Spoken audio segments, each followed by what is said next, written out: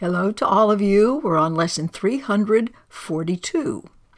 I let forgiveness rest upon all things, for thus forgiveness will be given me.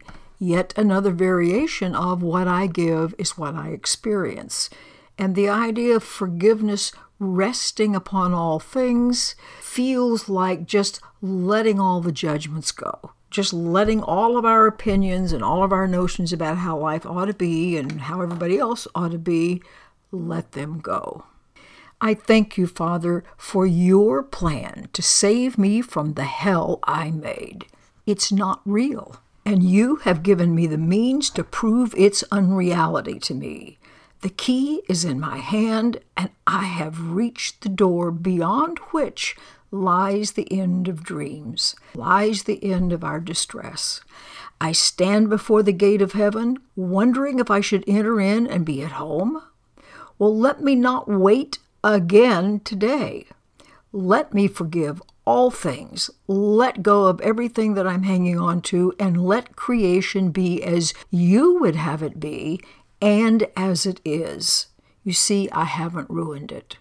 So let me remember that I am your son, and opening the door at last, forget illusions in the blazing light of truth as memory of you returns to me. My mind is filled with something very different from what I'm used to. So, brother, forgive me now. Now, don't forget, this is the author of the Course talking. So whether you want to call that the Christ or Jesus or whoever, this presence is saying, forgive me, let go of all the stories you have about me. I come to you to take you home with me. And as we go, the world goes with us on our way to God. Because remember, the world lives in our mind, our collective mind. And as I keep changing my mind, my world is going along with me.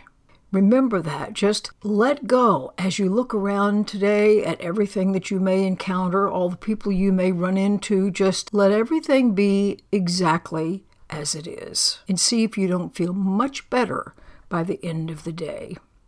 Thank you for joining me. We'll be back together tomorrow. Bye.